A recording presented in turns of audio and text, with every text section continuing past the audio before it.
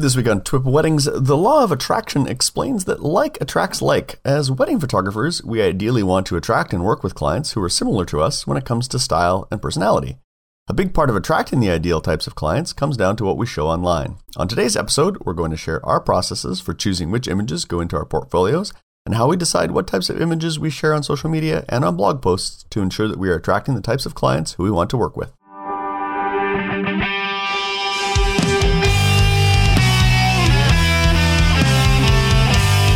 And welcome back to another episode of TWIP Weddings. My name is Bruce Clark, and once again, I'm joined by my usual co-hosts, Mr. Robert Evans and Mr. Brian Caparici. Good day, gentlemen. Hello, hello. Good day. You're both looking fine this morning. I feel a sense of attraction to you guys today. You look great. Where are you taking this? Where am I going with this? Well, that's the topic today. We're going to talk about the law of attraction, and we're actually going to talk. We're going to dig in. We're going to talk about the process of choosing kind of your images that you display, either your portfolio, kind of what you display on your website, and how that helps attract the type of clients that you want to work with. That's where I'm going with it. So don't read anything else into it. I like it. But before we get into that, we want to remind you how you can participate in the show. We've got several ways to interact with us. First, you can visit the website at thisweekinphoto.com/weddings. There you'll find the show notes for each episode, and we'll put links to everything we talk about or mention in there. You can also leave your comments and feedback for us there. If you have a question or if you have a suggestion of a topic you'd like us to cover on a future episode, just click on the Contact Us link at the top of the page and select TWIP Weddings from the drop-down list to send us a message. Make sure you choose TWIP Weddings or your question might go to some other show, and they may or may not answer it, but you might not hear it. So make sure you pick TWIP Weddings. If you prefer using Twitter, just add the hashtag TWIPWed. We'll keep an eye out for your posts there.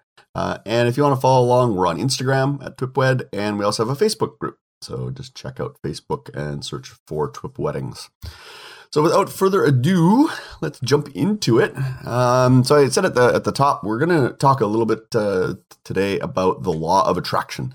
And basically the law of attraction explains that sort of like attracts like. And I think you guys would probably agree that we probably, as most wedding photographers, we want to sort of attract and work with clients, probably who are similar to us.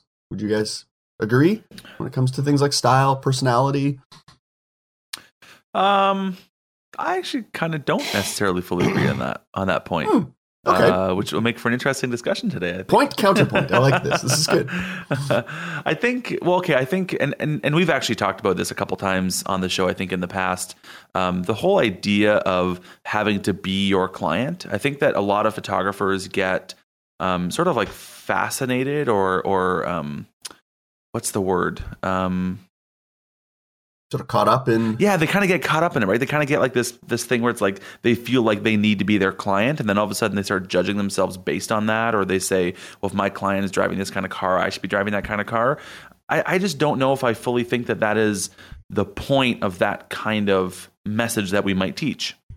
I think instead the point is that we need to be adapting how we speak to somebody to be benefit-based for them and their specific needs and their specific lifestyle and personality. But I don't think that we need to be our client. I think it's okay if we're not our client. Do you like to potentially attract somebody who's maybe a bit polar opposite to you, personality-wise, style-wise? Or I wouldn't even say that. I would almost just say, putting it this way, instead of trying to say, like, I need to be who my client is, because when you do it that way, then you're constantly kind of adapting and changing. I kind of like the idea of just, this is who I am, and people that like that or that are attracted to that will come to it, but they don't necessarily have to be the same kind of person as I am. Do you know what I'm saying? Like okay. I want them to be attracted to who I am and what I do and what I represent and what I stand for, but that doesn't mean that they have to be that same kind of person. Gotcha. Okay. Yeah.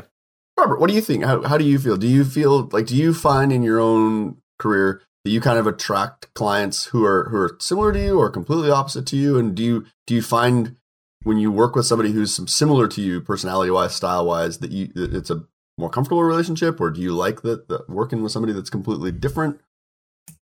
Well, I've kind of like my,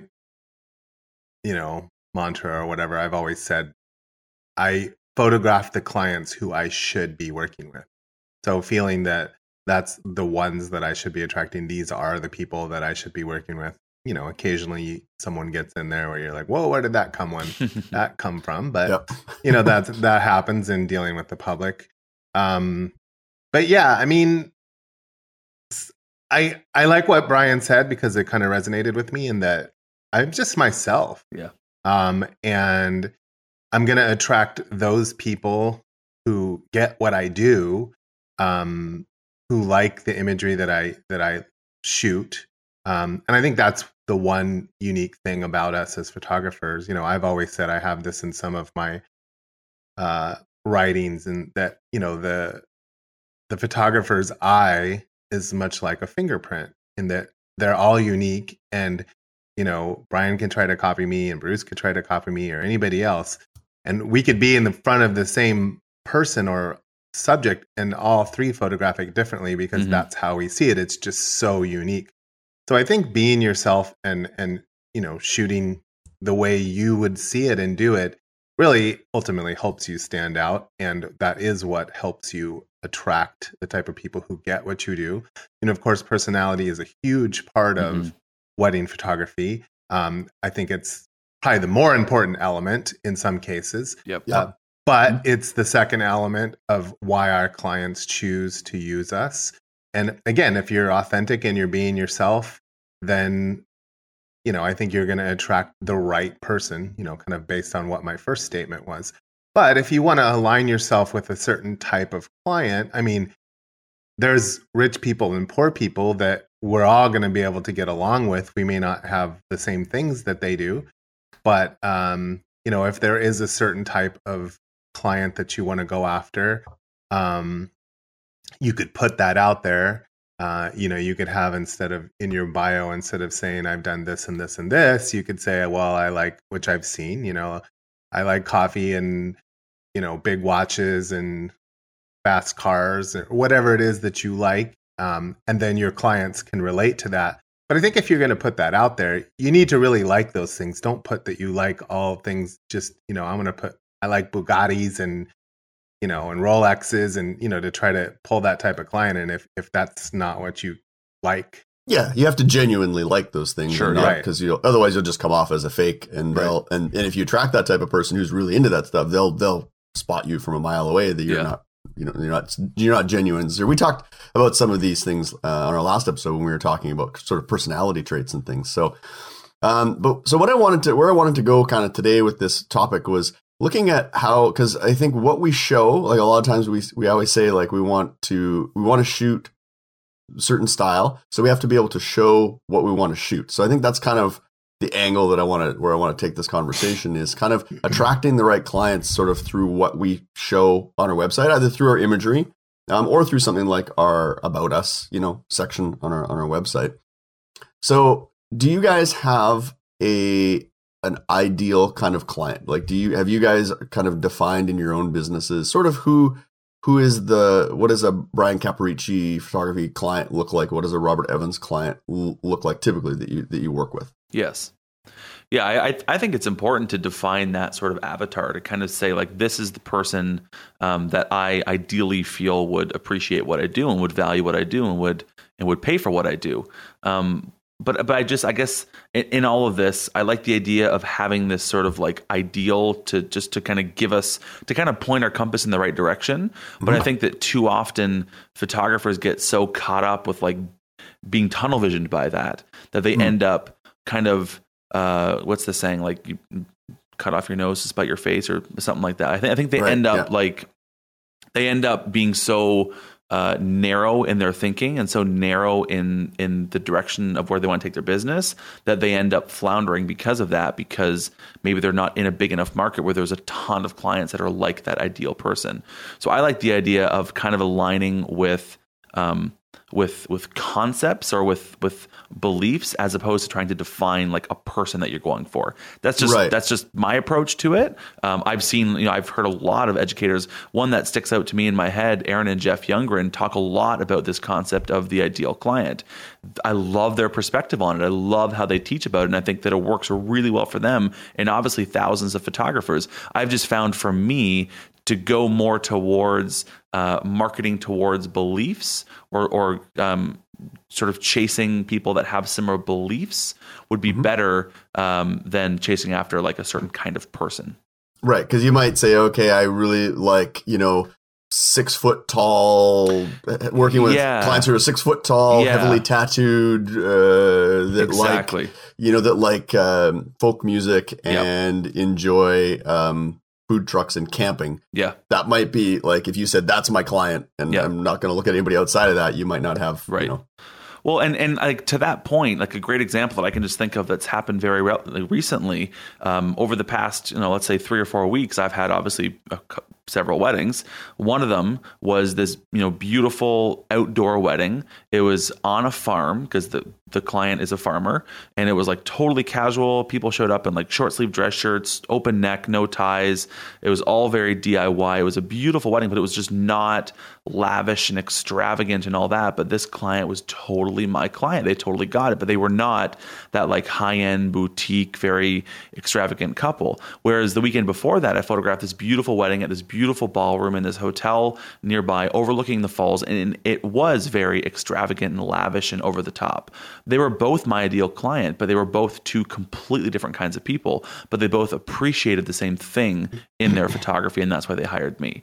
So I think that's where, when you stop trying to go towards a person, but instead go towards a belief system, I think that's where you find that you'll find greater success in reaching more people that way. Yeah. Robert, how about you? Have you defined in your business kind of an ideal client or type of client that you work with? Well, for the longest time, I still kind of use it to some extent. I used a tagline that said, when photography is your priority. So it's, in a sense, it's telling people, okay, because there's so many people, of course, that, I just need a photographer. And there's people, of course, whose price range I'm out of. But I'm still competitive, because I have done and or do celebrity weddings. You don't live off of those. They're not happening every weekend. So I also have to appeal to, quote unquote, the everyday normal bride and groom. And it is a catch-22 because you have to make those people like want to come to you, but not be afraid to approach you, I guess. Right. Which is something that, I've noticed. So, people just assume, oh, he's $50,000. He's done this, I can't afford him. Right. Whereas in a local market, like if I shoot weddings locally, I'm fairly competitive. If I travel, I'm a little bit more expensive. And that is just because I'm tired of traveling. and I've done it for so long that if somebody really, so that goes back to my point, if photography is your priority, if somebody really appreciates that, then they're going to ante up and they're going to pay me for 2 days. But I'm going to, cover the whole weekend event. I'm not going to nickel and dime them. And, I'm going to give them a full service, design a beautiful book and, et cetera. So it can be a catch-22 because again, if you're the photographer right now and you're listening to this and you're like, well, okay, the law of attraction and all I want to shoot is high-end destination weddings, but you've never shot one, well, then that's a catch-22 because maybe that's what you aspire to do. And so my only suggestion would to be, again, if we're talking about the law of attraction, then you put that out there and you're like, I want to shoot a beautiful destination wedding. Like tell the universe, this is what I want. I want it to come to me. If anybody's ever read The Secret or any books like that, it's very similar to that. You just tell the universe what you want, expect it to happen, see it happening, and maybe that's your first step. And of course you have to then get that wedding and capitalize on it and market it well. And hopefully that brings another and another. And yes, you can get to that point of, shooting nothing but high-end destination weddings. If that is your goal, it may take some time. I do think people want stuff to happen quicker than their mindset these days. But, anything great, anything successful generally does not happen overnight. It happens with, many years of hard work.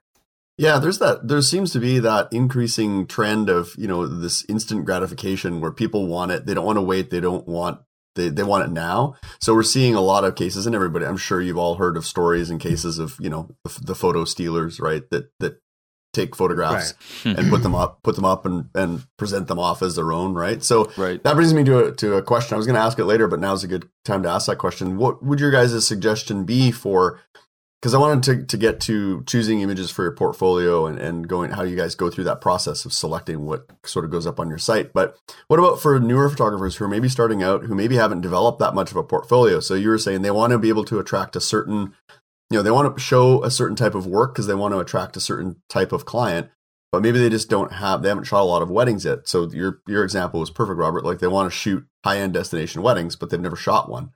So what could they show on their website without going and being stupid and stealing or plagiarizing from other photographers by stealing their work and trying to pass it off, as their own? What would you guys' suggestions be? I think the easiest thing obviously would be to do some sort of styled shoot along those lines. My only thought on that is if you're going to show that stuff on your site, at least be honest about what it is. And say, hey, this is a styled shoot that I did, even if you want to fib a little bit and that I did for another vendor, like don't even name the vendor. But if you want to shoot high-end destination weddings, and you get a model and some dresses and you go to Hawaii or wherever you think that is and do some shoot to show what ability that you have. Now, granted, you have all the time in the world to accomplish that. But it is showing what your eye does. And the wedding day, as we know, is a completely different scenario. And we have much less time and different variables throughout the day. They're going to either help us or hurt us or, keep us from doing what we're doing. But I think that's a good first step. I mean, but just be, if you're going to blog about it, say what you did. I went to Hawaii and I did this shoot and, blah, blah, blah, blah, blah. But that's, everybody does style shoots. I don't think there's anything wrong with them as long as you're not trying to pass it off as this is what I did. This is a wedding that I did. I mean, Don't blatantly lie about it. You don't even have to say it's a styled shoot if you don't want to, I guess. But don't blatantly be like, yeah, I did this wedding at the Four Seasons in Punta Mita and, but you didn't, because that you'll get called on eventually.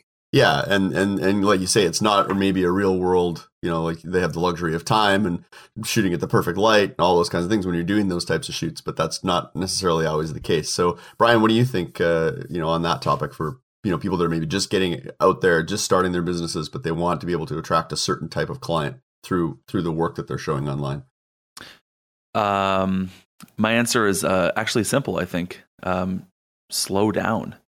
I think that so often, God, like I don't want to go too far in this direction, but so often like we are living in this immediate space where it's like, oh, I want to be a photographer. Let's get clients. Boom. It's like, what? Hang on a damn second. You're not a photographer yet. Like you don't even know what your style is. You don't even know what you want to shoot. Who are you as a person? What kind of photographer do you want to be? What style of photography do you want to do? Why are you trying to book clients before you even know these things? Mm-hmm.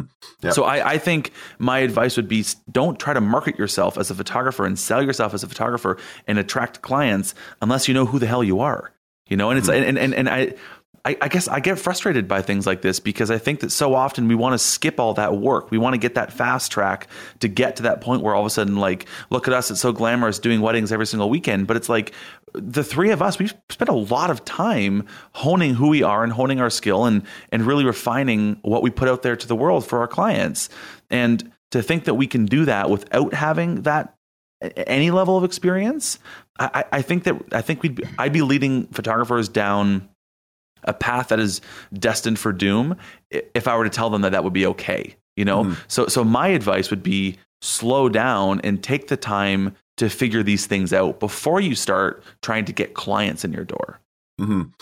And I think only once you get that experience, and I don't mean it needs to be 10 years of experience, like get a few weddings under your belt. You shouldn't be marketing yourself as a wedding photographer if you've never shot a damn wedding. That just doesn't make any sense, right? Yeah. Like I agree and I kind of disagree a little bit, like with Robert's thought on the style thing. I know styled shoots are big and all that. I think that they actually were a lot bigger than they are today because I think the space has become so overwhelming. But if you want to be a destination wedding photographer, then go and shoot some destination weddings and actually know what it's like to be in the grind of shooting a destination wedding and having to deal with all the confines that you have and the security things and dealing with the staff photographers on the resort and all these things, all the challenges and the timelines and the stresses that come with it. I don't know if I would suggest marketing yourself as that if you've never done it before. Right. Yeah. So that would be my thought, is like, figure out who you are first, get some experience just to understand that, because who you are in the controlled environment of a styled shoot and the kind of photography you can do and the lighting you can do and all these things that you have, like anyone that's done a wedding and that's on a styled shoot, you know that the environment and everything that goes around it is completely different. So to think that you can be that same photographer and create those same images obviously is a fallacy. It's never going to happen. So unless you've done that real world practicing, I don't think that you can actually put yourself out there as such. That's my thought on it. Again, I feel pretty strongly about that. But no, I mean, I definitely agree with that, yeah. Brian. I mean, but the question was, how do we get images to post to our clients of who we want to attract? Right. That would just be one. But I absolutely agree with it. I mean, I agree with paying your dues and walking the walk and talking the talk. Yeah. I mean, I have an interesting theory. I mean, I'm sure it's more than a theory, but we've talked about the instant gratification and this, people wanting it right now. And I think that is because of the internet. Yeah, totally. Kids growing up are so used to having it quickly that I think that rolls over into the rest of their life. And, there's a huge, you don't see it just in photography. I hear other people talk about it, like quote unquote, the youth of today. And I'm not trying to offend people, but the sense of entitlement that everyone has, like, I want it right now. And I think, somewhat that's because that's what they're used to and how they're getting things. But going back to what I said before, especially building a career as a photographer is, sort of, it's taking baby steps and taking it slowly, like you mentioned, and learning the way and representing yourself in a proper way. And it's one step at a time. And the catch-22 there is like, you have to survive and pay the bills to get to that point. And it's a little bit difficult, people come to me and ask me that today, and they really want to do photography. And I'm like, do you have some other career that you can do while you build your business? And at some point, you're going to get income from it. And at some point, you can cut this ties and then go all photography if that's what you really want to do. But, it's a challenging time. There's, of course, there's a lot more photographers in today's world than there were in, 1989 when I started. So I guess to directly answer the question then, just to step off the soapbox for a second for me, right? No, that was good. I like that. I think that only once you have had the time and given yourself the space to make those discoveries about who you are as a photographer and the kind of photography you want to be doing, only then should you be building a portfolio. So I guess that's where I'm saying is, don't put the cart before the horse. Let's get out there and understand what we want to be doing as a photographer, and then build a portfolio that represents that. I think that it would be misleading if you tried to put who you were out there before you knew who you were. You know what I'm saying? Because then you're going to be sending a mixed message. So I think that, do some shoots, do some practicing, get some experience, all before you even have a website. Because then when you build the website, you can say, this is who I am, and this is how I can best represent myself through my portfolio, through my website. Right. Rather than just say throwing up a website for the sake of throwing up a website with some pictures of your cat. Totally. And maybe some photos you took at your cousin's wedding where you weren't the high photographer, but you snapped a few from the aisle or something like that. Yeah. Now, that being said, I think that there's going to be a lot of value. I mean, I think just thinking back to when I started photography, I've been a photographer now for 10 years. When I went through this process myself, and Robert, obviously you can attest to this even to a greater extent, and Bruce, I'm sure as well. The space then is different, totally different than what it is now, in the sense of how we can come up with these things, right? I picture, if you're a photographer now trying to get into it, what I think would be a great path to kind of really learn these things is to almost in a way crowdsource curation and the refinement of your portfolio, in the sense that you could be out there doing these practice shoots, photographing some weddings as a second shoot or whatever it is, and put it up there on social media and start to see what the reactions are. Start to see what people are saying about your style of photography. And I think over time, you're going to start to see some trends. You're going to start to see some things that people are saying about your style that's like, oh yeah, that is what I do. Someone will say like, oh, that's so whatever, that's so mystic, or that just feels so this, or I just love the ethereal of this, or I love how genuine the emotions are in your images. Like, people will start to give you feedback on it. And I think that's when we can start to say, okay, so that's the kind of thing people are saying about my photography. I remember, again, when I started, that was all very internal for me. It was sort of me judging myself. But then there was many times that I went through the exercise of saying, hey, I want to throw these images by this acquaintance that I have, or this vendor in the industry, or this family member, or this friend, and say, here's 10 images that I personally really connect with that I've made. What do these images say to you? And I actually asked for feedback on it. And that's how I was able to build up the verbiage and the way that I want to communicate my style. And I've just then refined that over 10 years now. But I think that now we can crowdsource that, and we can, in a way, fast track it. But that doesn't mean that we don't have to do that work, in my opinion. Right. You don't want to skip doing the due process and actually putting in the work. But I like your idea of, you can get so much feedback nowadays. I mean, you could start with, Instagram or Flickr, or there's so many different, 500px. So there's so many different places you can put your work out there without necessarily being your website. Right. And to get, sort of crowdsource that feedback. Robert, how do you feel about that? Do you take in a lot of that feedback, or what? I want to ask both of you guys. I want you to kind of I don't know. We're going all over the place here today, but that's all right. Sorry, but I want to that's good. I want to see how you guys sort of go about choosing the images that go into your your portfolio, or that you show on the blog. Kind of, how do you go about making that decision? Brian mentioned that he'll run some images past other are they other photographers, Brian, or other vendors, or mixture? Both. Like people that hire me are not photographers. So I want to get feedback from the everyday person and see what kind of language they're using to describe what I'm producing. Yeah. So Robert, what goes into your decision process when you're deciding what's going to go on my website? Because you want to put out work that you want to show what you want to shoot, right? So what goes into what goes on your website? Well, at first I'd like to say I think like Brian's analogy, what he just gave was really good. That is the thing, I think, an advantage of today's age too. There's advantages and disadvantages of the internet. Mm-hmm. And while he was talking, I was saying, the thought of which came first, the photo or the client. And in that case, the advice that he gave was, take pictures, and now we have the tool of the internet to put them out there and see what kind of feedback we get. And, as we've seen, you hear photographers all say, well, I got a job because of Instagram or whatever. That's why we blog. And so you get clients as a result of putting your work out there in some cases, or at least you get feedback, which I think, is great.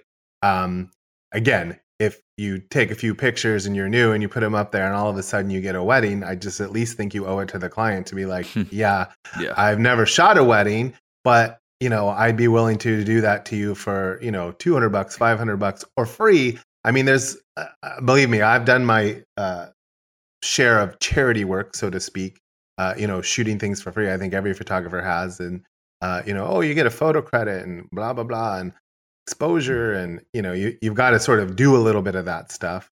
But I just sort of wanted to comment on that. But how I choose the work for my website, some of it is seeing what my clients have responded to in the past. But I would say a majority of what I put up is what pleases me. In that, I go out each weekend, and I think I've said this before the show, or when I shoot, not every weekend, but and I shoot 90% of a wedding for myself. Because I've communicated with my bride, I know what she wants, but I know if I come back at the end of that day with stuff that I'm excited about, I know my clients are going to be happy. I mean, of course, we know a wedding is about emotion and family, and I definitely am looking for those, and those candids that, are powerful moments that, you're like, oh my gosh, I caught this in a split second, and the dad and the bride crying together, or whatever it is. that stuff's going to be powerful no matter what you do. And then, just, using your environment and light and, there's so many variables. But, again, I'm choosing stuff at the end of the day that I like, that I want to show, that I think if I show that particular image, it's going to attract a particular type of client. Now, I see the way I see, like I mentioned before, but, I think my work is a lot different than most of what I see out there today. And that's okay. I don't think it's stale, or I don't think I needed to conform to the way wedding photography has sort of, evolved. Mm-hmm. I'm still shooting what I'm shooting emotion, shooting artistic, creative, unique shots. And I think, again, if you want to stand out, if you want to not be in the crowd, then shoot from your heart and shoot what you want to show, and you will attract the client that gets that. And I think that just kind of goes back to the theme of what we're talking about today, the law of attraction. People are going to gravitate and get what you're doing because, the images that you show are coming from inside of you, from your heart, from your brain, whatever you want to call it. But, you're going to relate to your clients are going to relate to a particular image. So, that's how I choose them. Yes, I know a little bit like what people want, but even if I see a photograph on Instagram or Facebook and you're like, wow, look at that thing has, 1 million likes. And I might look at it and go, but somehow 1 million people are relating to that. But does it mean I'm like, okay, I've got to go shoot a photo just like that because it has 1 million likes? Right. No, I won't do it because I don't gravitate to that image. Yeah, I think that's a dangerous hole to fall into. I think what my advice would be for photographers is you really, particularly if you're just starting out, or even if you're established, I think we have to get away from this comparison model that's out there. I see it can be soul sucking for so many photographers, particularly if you're not busy, say you're not booking every weekend and you're comparing yourself to somebody who's, every weekend it seems like they're flying off somewhere exotic. It can be this really depressing sort of downward hole that it can pull you in. And then it can lead to things like people feeling desperate enough to start stealing other people's work or copying other people's ideas. And it just leads to just this bad place. And I've seen it happen so many times, and you hear so many stories about it happening to photographers. I think my advice would be sort of don't compare yourself, particularly if you're just starting out. Don't try to compare yourself to other photographers.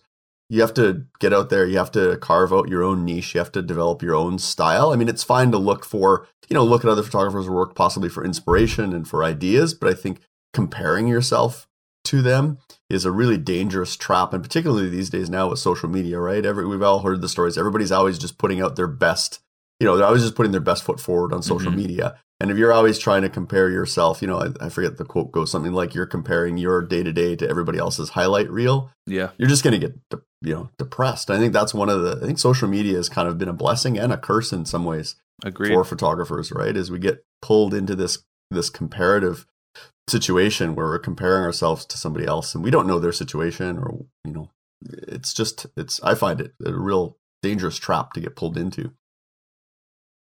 Yeah, you can't do that. I mean, I use social media in my business. I could be better at it. I put out images that I like, that I want to show.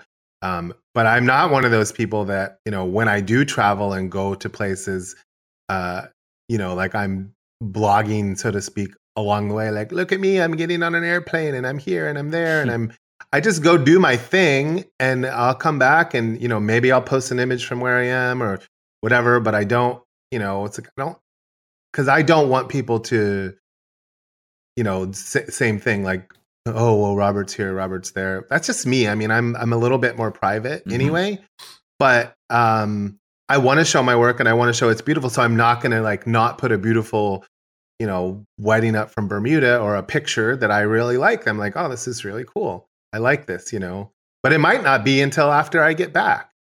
So again, just without harping on that, Bruce made a very good point about just don't compare yourself. You almost need to be like a horse with blinders on. Yeah. And, go forward. But looking at other people's work for inspiration and ideas is okay. I mean, everybody everybody, some point, like writers, whatever, everybody copies a little bit. They get a little inspiration, but then they take it and they kind of do their own thing. Just don't duplicate it verbatim because you think that's what's going to make you.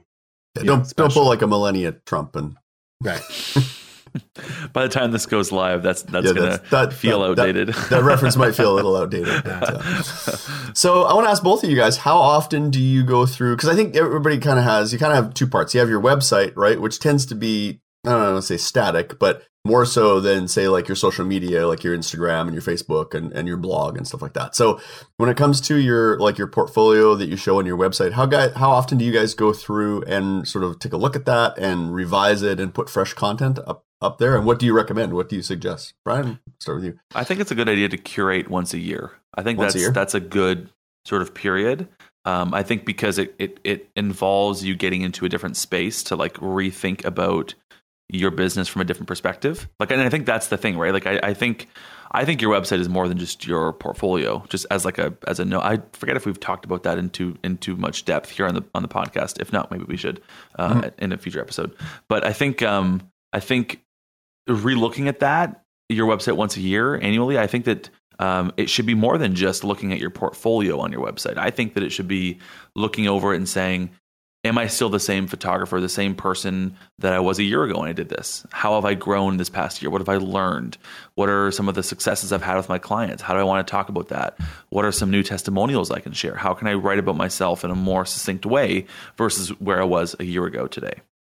So I think that doing it that way, where you kind of get yourself into this space, almost like when I do it, I almost like make myself like go on a retreat. I don't go on an actual retreat, but it's like I just kind of engulf myself in that space for a couple of weeks to really rethink, reevaluate, fine tune, perfect. Who am I? How am I being represented? And which images are best going to represent what I'm trying to communicate to my potential clients when they visit my website? So that's how I would suggest doing it. And that's how I've found it to be most effective. And when you do it that way, it feels less, rapid fire where it's like, oh, new image here, new image there, new image there. And it's less of a constantly evolving thing, like on a weekly or monthly basis, and more of a like once a year, go over and really give it some good intentional thinking and give it some real purpose, and then go in there and kind of give it a redo. And do you have a set time? Like, is there like a certain period in the year when you find that works best for you? I always find like starting to get into that space end of December is a good time because that's when things start to wane off a little bit, obviously, other than the Christmas orders and things like that. But then come the new year, I just love January as like that sort of refresh space, because as a wedding photographer, I'm obviously less booked up that time of the year. That's usually when I've like fulfilled all the orders. I've gotten out of the rush of everything. There's not a lot of purchases happening come January. So it's a good time just to kind of start the year fresh and reevaluate where we're at. I think, we've talked about that in the past of doing the same thing with your pricing and doing the same thing with your marketing, making a marketing calendar. I just love the month of January for saying, let's look at what's working, what's not working, what needs to change. Let's spend a month, let's spend a few weeks just to kind of get in, really kind of put on the overalls, get dirty with it and do our thing type of thing. Yeah. Yeah. Robert, how about you? How is that a process that you sit down and go through on a regular basis in terms of your portfolio, or how do you go about it? I have a section on my site or a slider on the homepage that if there's something that I'm really excited about, it's easy. It's WordPress. I can go up there. I can change it. I can throw an image up. And I like to do that from time to time. I don't have a set. So it's what I'm inspired by. Yep. So I'll throw something up there. But yeah, probably like Brian said, maybe once a year, I have a section on my website that's like real weddings, or if there is one particular, maybe I'll go pull one up, put the new one up, so I dabble at it, I would say, from time to time. But I personally too, it's like even with my website, I would say every 2 to 3 years, I actually get bored with the whole entire website and I want to change it. Yeah. I don't think you're alone in that. New look, new technology, all that stuff that changes, and it's a giant pain in the arse. But so there's always that. But yeah, I think regular upkeep is fun because it excites you. You throw up a new image on your site, people are seeing it, and you're like, oh, I just shot this great. Or you put up a whole new real wedding.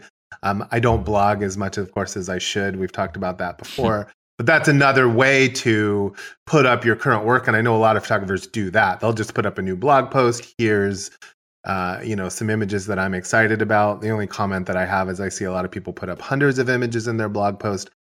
Pick 10. Less is more. Leave them wanting more. But put up stuff that excites you, that you think are going to excite your client, that you want to talk about, that you want to get SEO off because you did do that first big destination wedding. You want to talk that you were at the, Four Seasons on the Big Island in Hawaii, and hopefully somebody else will see that and you'll get to go back, or, whatever. But that's how I approach it. Just a lot of it's like what inspires me, and I put it out there. But that's why we do have social media in the interim.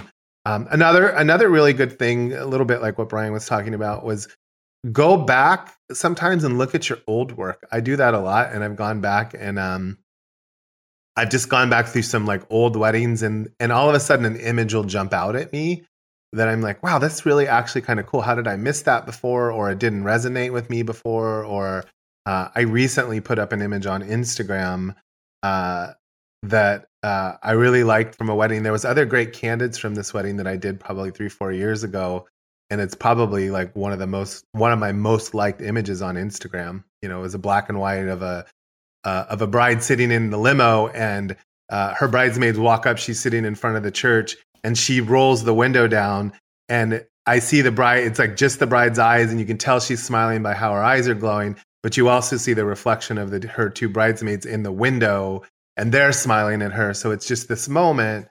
And, I was like, how did I miss that before? I really love this picture. Mm-hmm. And so for kicks, I threw it up there, and I was like, wow, look at, a lot of people like it, So, you've got to do that stuff. Go through some of your old work, find something that inspires you, especially if you're looking for stuff for social media, go back on there and pull stuff out and, put it out there and see what kind of response you get. Yeah, no, that's a great tip. How about let's turn to social media then. Obviously I think Instagram's probably one of the, big areas that people are focused on these days. Do you guys spend a lot of time on Instagram, and do you curate your Instagram feed? Like, I know when I started with Instagram, I was just sort of throwing up, whatever. It was just random photos. A lot of it was just taken with my phone. I didn't have a conscious kind of stream. It was just kind of random. So it would be pictures of my dog. It would be a donut the next day, and then maybe I'd post a wedding photo the next day, right? So, So I've tried to think that you photograph dogs, donuts, and weddings.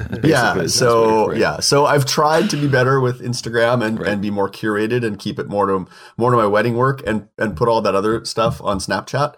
But what have you guys doing with your Instagram these days? Are you more curated with it, or?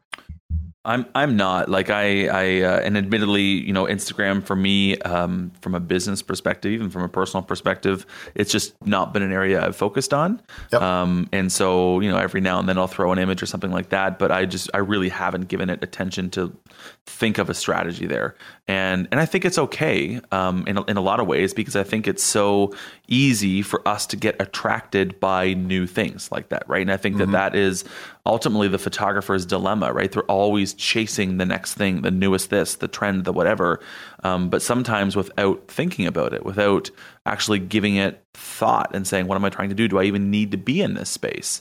I've seen some photographers that are like trying to flock to Snapchat, but they don't know what the heck they're doing on Snapchat. It's like, I actually fundamentally believe that you don't need to be everywhere. I think that you need to be in certain places, but I think that it's totally up to you with what makes sense for you, for your brand, for your clients, and for your time, right? Because you could spend so much time doing all these things that you never end up actually doing the things that move the needle in your business, that you never actually shoot, or you end up feeling so busy because you've been busy making images for Instagram that all of a sudden you're like, oh yeah, I didn't edit my wedding, and now I'm like 4 weeks behind on my weddings, or I didn't service my clients properly.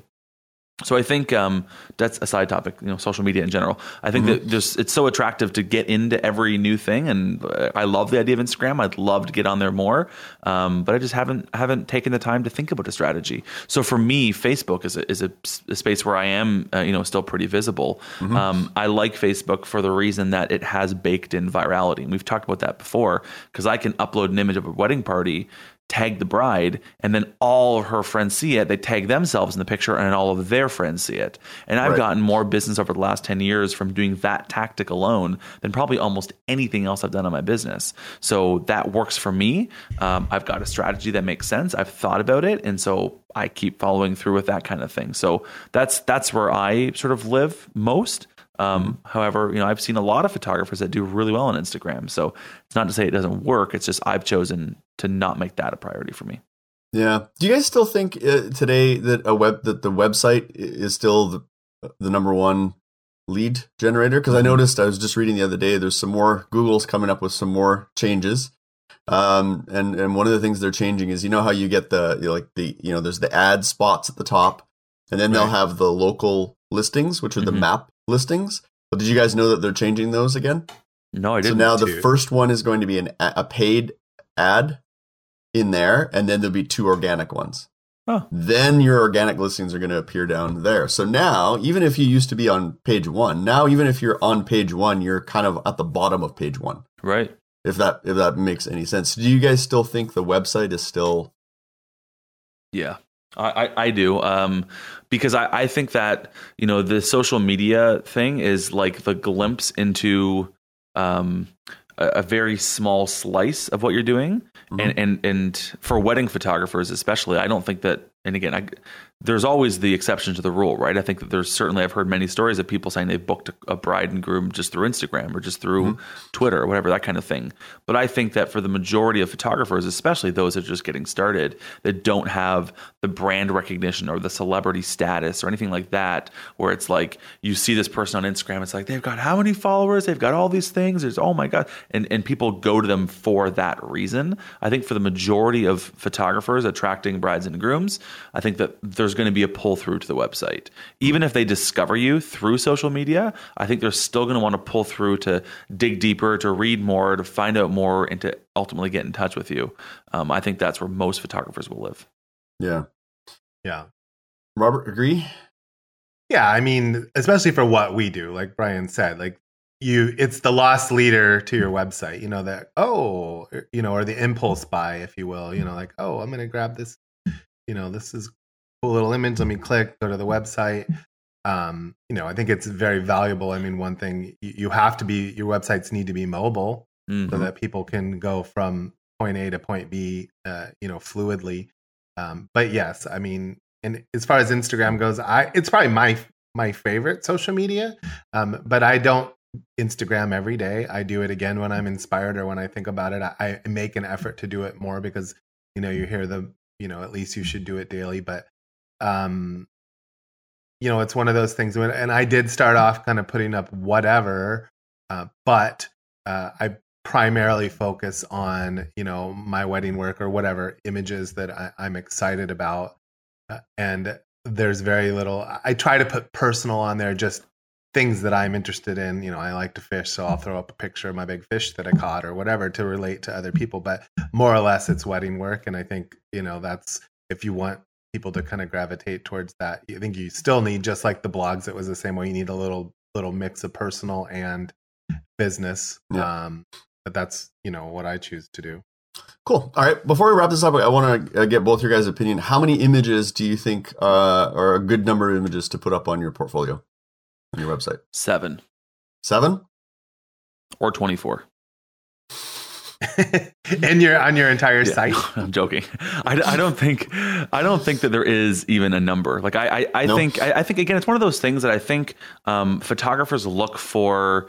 They're looking for black and white answers, but it's not a black and white answer. I guess that's I'm joking, right? Obviously, I think that whatever communicates what you do effectively and that keeps people engaged, but also makes them want more, that's your number. So I don't think that there's a number. I think that some photographers that create like outstanding work, could they do that in a handful of images? I think so. Could other photographers that are really documentary and just want to really show all the little, slices of a wedding day that they can capture and that are very engaging, could they put 200 on a website and still keep people engaged? I think they probably could if your work is strong enough to support it. So I think that the number is less relevant in comparison to how does the work speak for itself, and how engaged are people going to be when enjoying that work, and what's going to say to them, and where's that drop off point for them, wherever that drop off point is. And that's going to take some measuring, some testing, some experimentation, some failing and some succeeding to figure out where that is. And then you got to cut it off right before there. But I think that that'd be my answer. So there's not really a number, but more you've got to experiment and whatever works for you. Gotcha. Robert? I think, if you adhere to a few rules, which I've said before, less is more, and keep it simple. That being photographs and text and verbiage and all those things. Start incorporating more video on your websites because, if you have the ability to do that, or, it's just kind of the way things are going and people like to watch videos. Keep those videos short. But as far as what I put number of images, I don't have a set number of images in my gallery. But for instance, I do have a real wedding section on my website. And I would say each one of the weddings I have 6, and maybe there's 20 to 35. I mean, there could be more if you want to go count and tell me I'm wrong. That's fine. But I just try to show the gist of that particular wedding. If you have an engagement sitting gallery, I think 20, 25, 30, 10, whatever you choose is good. You just want people to go, wow, look at these images. These are really engaging. I love them. I want to call this person and set up an appointment. I think it's just, to get, I mentioned this earlier, and I do see this a lot, especially like in blog posts, and photographers, I'll look at this wedding I just did. And it's like the entire wedding. I get not even halfway through and I'm like, oh, okay, I'm done. Right. I want to see, if you're going to blog about it and you're going to, put your best 10, maybe it's only 5. I don't know. Like, leave people wanting more. Put up your best work, put up your most emotional, powerful work, whatever it is, but don't make it too much. Right. Yeah. Good advice. Excellent. Well, hopefully that gives people some food for thought to think about when it comes to kind of curating, choosing their images and kind of what they're putting out there, and how that, either helps or detracts and gets the right type of client in the door. Okay, we've got a question this week, guys. Woohoo! Won't you guys have a tackle at this? So this week, we've got questions. Open up our mailbag. So Sam actually had posted in our Facebook group, and he's looking for, I'm assuming Sam is a guy, I think. Sam has $1,000 Canadian, so that's about $5. It's about $5. $35 US. $35 US. Yeah. He's wanted to spend it on a 70-200 lens he's got a Canon 60. Okay. His main lens right now is the Tamron 24-70 2.8. So he's not adverse to third-party lenses. So it looks like he's already ordered the non vibration control version of this lens, because he shoots a lot of his weddings outdoors.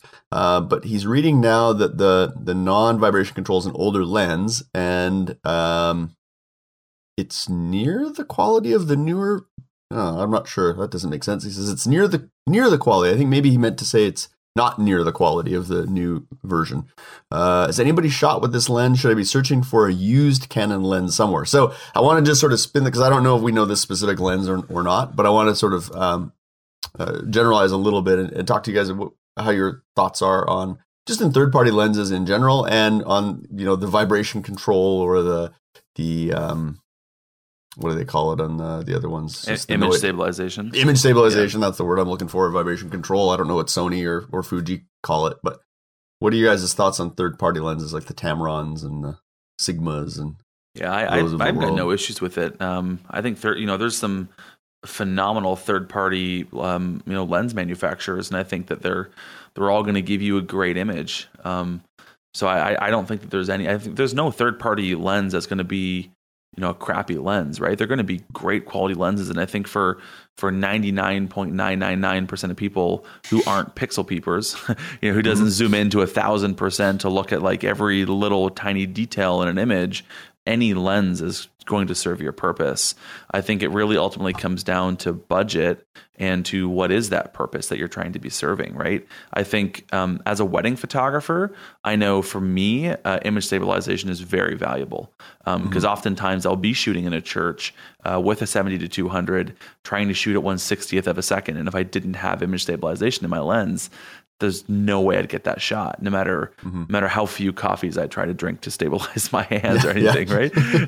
So I think, for that reason, I mean, receptions is the other thing. A lot of indoor receptions that we're photographing where I want to be around 100th of a second to pull in some ambient lighting. I think that in that case, image stabilization is going to be very, very important. I think for me, this comes to sort of a bit of a bigger question. Do you spend what you can afford now on something that you're going to outgrow very shortly, or do you wait and buy what you should be having when the funds can support it? And I would personally advocate for the latter of those options. To wait to save up, wait until you can afford the lens or the equipment, whatever this is. I think that this particular question that Sam's asking is about lenses. I think this can be applied to anything. It can be applied to cameras or lighting or computers or whatever, studio space, right? I think that you should wait until you can afford what you should be getting and then get that thing. Because otherwise you're going to get it now, you're going to outgrow it, you're going to find limitations with it, and then you're going to end up getting that other one that you should have gotten in the first place at some point anyways. But I want it now, Brian. I want it now. Immediate gratification, right? So that's where if you've budgeted for it, if you've thought about it, maybe you don't have the ability to outlay $2,000 cash for something. Maybe you'd want to consider leasing it or financing it instead. That might be a better option for you from a cash flow perspective. There's some great solutions out there like that. Maybe you should just rent it to see which one makes more sense for you. A lot of rental companies will let you apply what you've paid to rent the lens towards the purchase of that lens if you decide to purchase through them. So that's another option as well. So I guess that's my thoughts on it. Robert, what's your any? And if you save that $1,000 to get to the $1,800, whatever it is that you need to buy the right lens, like Brian mentioned, you're a little bit more motivated to save that money because the $1,000 is sitting there, and you really want that lens. So now you're gonna figure out other ways to save the other $800 that you need to achieve the lens that you want. Now, with that said, yes, there are quality differences between different types of lenses, but you get again caught up in it's almost like the internet thing we were talking about, comparing what your lens is to another photographer's lens, and ultimately, it's the photographer and not the equipment. But it's all sort of a brand choice, a preference choice. Yes, there are things that certain cameras do that others don't, et cetera. But I think, if you're not in the position to be spending the money, or you can't have that lens, do with what you have, work hard to save what you can to get what you want. But, be the photographer. It's not always the equipment that's going to make you a better photographer. Yep. It'll allow you to do things like Brian said, like shoot at a 60th of a second in a dark church where you may not without vibration control. But I think you've got to keep that in mind as well. Yeah, for sure. And it's good. I think Sam was good that he identified the majority of weddings he shoots are outdoors. So he did, he doesn't shoot indoors a lot. So for him, he doesn't encounter it too much. But like Brian was saying, he shoots a lot indoors. I'm the same way. Yeah. Right? We shoot a lot indoors. So that would be a very important determining factor. But for sure. I guess just as a thought on that, I think a lot of the times we judge, there's this thing called cognitive bias, right? That's you see what you want to see type of thing. And so, I see a lot of photographers that'll say things like, "Oh, you know what? I don't need to learn flash because I'm just a natural light photographer. So I don't need to understand lighting and how it works because I'm always working with daylight." But then all of a sudden they find themselves in a room where they have to all of a sudden they can't use natural light, and they literally don't know what to do because they don't have the skill set or the equipment or the knowledge to actually execute on that. So I think that, maybe today you're just shooting outdoors, but what happens if you get an inquiry for something that's indoors? Are you going to say, I can't do that because I literally don't know how, or I don't have the equipment to support it? Maybe you will. I don't know. But I guess I just wouldn't want to paint myself in a corner where I'm not able to do something because the majority of what I've done in the past does not include that. Yeah. No, that's good advice. The only thing I would add to it on the third-party lens side of things is I think, again, quality, I think of the lenses, the optics is going to be fantastic. I think feedback I've heard from people who've maybe purchased some of the third-party lenses is perhaps the weatherproofing The weather sealing maybe sometimes isn't quite to the same standards. As your Canons, your Nikons, your Sony lenses, or your Fuji lenses, but they're going to be, good. And then the other thing you have to look at is just your warranty and your repair. Can you get that stuff? If something happens to it, can you get it fixed locally, or do you have to send it away? And, what does that mean? How long is it going to be, away for? Whereas if you go with some of the, like Nikon and Canon, they have their professional services programs. If you're part of those, you can get the lens sent out, get a loaner, or get it back within a couple of days. So those are sometimes some other aspects that people, or, look at the warranty. What's the warranty like on the lens? Those are some of those other little things to consider when you're looking at gear, I think, Right. And the rental topic that Brian brought up is an excellent idea. Whether you're thinking of buying any new equipment, if you really want to try it out, rent it. Yeah. Maybe you're like, oh, I had to have this, and you go play with it, and you're like, oh, I don't like it for this reason, and you saved yourself some money by not purchasing. Yeah, there's a lot of companies out there. There's like Borrow Lenses and Lens Lenders in Canada, I think it is, and there's a few other companies, or your local local camera shops will rent gear out to you and ship it out to you, so you can try stuff and see what it's like before committing. So excellent. Well, hopefully that helps Sam with it. Sounds like Sam's already made a buying decision, but hopefully that will help others that are sort of in that gear acquisition place. So we want to hear from you guys. If you have any questions you'd like us to answer, just head on over to thisweekinphoto.com and click on the Contact Us button to send us a message. You can also send your questions by email. If you want to email us, you can email us at twipwed@thisweekinphoto.com, or just put a tweet out there using the hashtag twipwed. All right, before we wrap this up, we want to share our picks of the week. And each episode will share a photography-related item that we think would benefit wedding photographers. Our picks can be anything as long as they're somehow related to photography or the business of photography. So, Brian, what have you got for us this week? I went and actually got it because I have the book here. So for those that are watching, you get a special sneak peek, which isn't really a sneak peek. Ooh. It's just a book. This is a book called How the World Sees You by an author by the name of Sally Hogshead. And it's basically a book that is dedicated, sort of like what I talked about earlier about, discovery of who you are and how you can best serve the world, and how your clients can find value in what you provide to them. Because everyone has, like Robert said, everyone's got their fingerprint, right? Everyone is different, and you're going to find different ways to connect with different people. So this book kind of helps walk you through the process of that discovery of saying, like, who are you and how can you best put yourself out there to the world so the world can value you the most. It's a really great read, and I would highly recommend it. So How the World Sees You by Sally Hogshead. Excellent. Good pick. Mr. Evans, what have you got for us this week? What have you discovered? I was just jotting down Brian's pick so I could remember that. So mine's the third podcast in a row follow-up with the Pluto photo trigger that when I first told you it looked intriguing. Yep. Last time I told you I purchased it. Well, now I have it. Excellent. So just like Brian, I don't want to be outdone. Here's the box because the photo trigger is actually in my there it is. Photo bag, but I did purchase it. I have it, the folding box. But it's a really cool little thing. It comes out of China, but it came DHL really quickly. It does so many really cool things. You can do time lapse with it. It'll shoot a photo with a laser beam if somebody breaks the beam, or with a noise, you can go now and it'll take the picture. There's so many really for like $150 or whatever it was. You just have to make sure you order the right cable to connect to whatever camera you use. But I think it's plutophototrigger.com. You Google it, you'll find it. But I really, really like it. It's kind of fun. I've just played with it just a little bit, but by sound, by laser, it's got a thing. If you want to photograph lightning, when the lightning goes off, it takes the picture.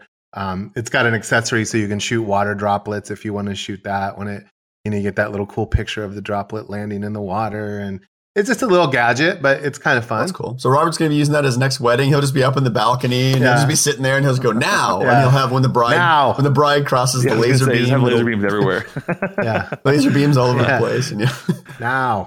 And it's an app that comes with it, and you can also fire your camera with the app and do the settings. There's all sorts of really you set up your time lapses of how fast you want. I mean, it does like 24 different things. That's cool. So I remember you told a story once about just working with an assistant, getting this shot from like way up above somewhere. Right, I remember that story. Through the tree. Yeah, so you could do that now just by setting a camera. Yeah, up now with I this, could do it myself. right? And then I don't even need a photo assistant because I have the Pluto trigger. you got the Pluto trigger now. You've been Sorry, photo assistants, you you've been Robin. replaced by a trigger from China. Excellent. Good stuff. All right. Well, my pick this week is a company out of Germany. They're called Whitewall. They actually make these amazing, they do really, really nice prints. So we talked about kind of what we show our clients, the work that we show online, but this relates to what we also show our clients when they come to see us, right? Is the finished products that we present with our clients. And so I had a chance to meet this company at WPPI this year, and they were kind enough to send me a sample of their acrylic, one of their under glass acrylic wall prints. They do really, really nice work. A lot of, they have a really great, in this post, I'll try and embed this video of kind of the work that goes into their products, but they do, really beautiful acrylics. They do aluminum prints. So something really unique and something different. So if you're looking for some nice display products for your clients, showing them, again, you'll sell what you show. So you need to be able to have samples and things like that in your studio. So if you want to sell a big wall print that they're going to hang in their house, you have to be able to show them, right? If they see it, chances are, pretty good that they're going to buy it. So Whitewall is the company. So you get a chance to check them out. They have some pretty cool products. Have you guys I'm just on their site right now. It looks pretty amazing. Yeah, they had some really impressive display at WPPI, and just the stuff under acrylic looks amazing. So I got one of our wedding images done up by them, and we've got it at the studio now to show clients, and people really seem to like it. So nice. Something different. Yeah. Excellent. Well, as always, we'll put links to all those picks in the show notes for this episode. So just head on over to the website and check it out. Well, I guess that brings us to the end of another episode of TWIP Weddings. Of course, if you're listening on our website, please subscribe to the show using the box on the right, and be sure to sign up for our email list to be notified when new episodes go out and get exclusive subscriber bonuses. And if you have feedback, suggestions, or comments about the show, you can reach us directly by using our contact form. Just click the Contact Us menu at the top of the page. So before we bid adieu to each other, what's everybody up to, and where can our audience go to keep up with you guys? Brian? I am up to a lot of fun things. It's a wedding season at the time that we are recording this, and I think at the time it will be released, it's still wedding season. So that's kind of lots of fun. Obviously love photographing weddings. So if you want to check out any of my photography work, bcapphoto.com. There's 2 P's in there. So you can check that out and see what I'm all up to over there. And sproutingphotographer.com is where all of my education for photographers about the business of photography lives. Obviously, listeners know I have a software called Sprout Studio that the team here builds with me. So if you want to find out more about that, getsproutstudio.com. If you go getsproutstudio.com/TWIP, then you will get a discount on your Sprout Studio subscription. So if you're interested in joining the family, would love to have you guys over there. Excellent. Good stuff. Does that mean that Sprout Studio is an official sponsor? We'll have to talk to the powers that be, I suppose. Let's talk to the powers that be. Mr. Evans, where can we find you besides out on a lake fishing? Yeah, I've had a few weeks off, so I've been doing a little bit of that. I was gonna say, you look nice and tanned, so you've been out. Kind of nice, yeah. But I'll be busy soon enough, more than I want to be, but it's okay. It's always good. My website is robertevans.com. So you can go there and count the photos in my galleries. And my Instagram and my Twitter are the same, at Robert Evans. And my Facebook page is Robert Evans Studios. And of course, you can find me on the TWIP Facebook page. If you have questions, comments there about podcasts that you hear, we jump in there and try to answer those. I try to participate because I get little notifications that people have put stuff up. So I run right there. But that's where you can find me. Excellent. Good stuff. And if you are looking for me, you'll find us over at our website, which is momentsindigital.com. The blog's probably where you want to go if you want to see what we've been up to. We've been posting all our weddings and engagement sessions and a few other events we've been doing in between. And if you want to follow me on social media, I'm at Bruce Clark. Clark has an E at the end of it on, Instagram, Facebook, those places. Snapchat, I'm Bruce Clark. Snapchat, you said you Snapchat. I don't even Snapchat. Bruce Clark 2 is my Snapchat. It's mostly my dog and some behind the scenes of wedding stuff. So we'll do, a few Snapchats while we're at a wedding, and it's kind of fun. So, and we're finding our clients are really engaging on Snapchat, and which is kind of fun too. So, I don't know. Wait, so how do your clients even know you're there or get you there? Like, that's the one thing that I'm like, I don't see how Snapchat translates into what we do. So I think maybe I'm old school. You have to kind of read the crowd a little bit, and with our a lot of our clients, if they're a bit of a younger demographic and if we see they're into Snapchat, then we'll kind of say, hey, let's, can we Snapchat you guys during the wedding or something? And if they're kind of into it, then they're like, oh, our wedding photographer is kind of cool. He's into Snapchat, right? It's because I'm a bit older. So they look at me and go, oh, he's actually into Snapchat. They sometimes they're a little surprised. And he wears bow ties. But then they have some fun. Goodness. And he wears bow ties. Yeah. So it's just kind of fun. I mean, again, it only lives for 24 hours. So I still don't know quite how it'll play into attracting, but the feedback so far just in working with clients is they enjoy it, they have fun with it, it's something goofy, it's something fun to do. I did a commercial shoot a couple weeks ago for a local news station, and we Snapchatted some behind the scenes of it, and the news anchors loved it. We put the dog filter on their faces and they did the tongue, and they had a blast with it, and it helped lighten up the shoot and keep the mood kind of light and fun, and they just had some fun with it. So in terms of like attracting clients and getting clients, I don't know where that's going to go, but I find it helps. It can almost be like a little icebreaker or something to kind of get people talking. So that's how we've been using it, and we'll see where it evolves to. So excellent. Well, again, if you want to follow along, just be sure to visit our website at thisweekinphoto.com. And thanks again for listening to Twip Weddings, raising the bar one wedding at a time.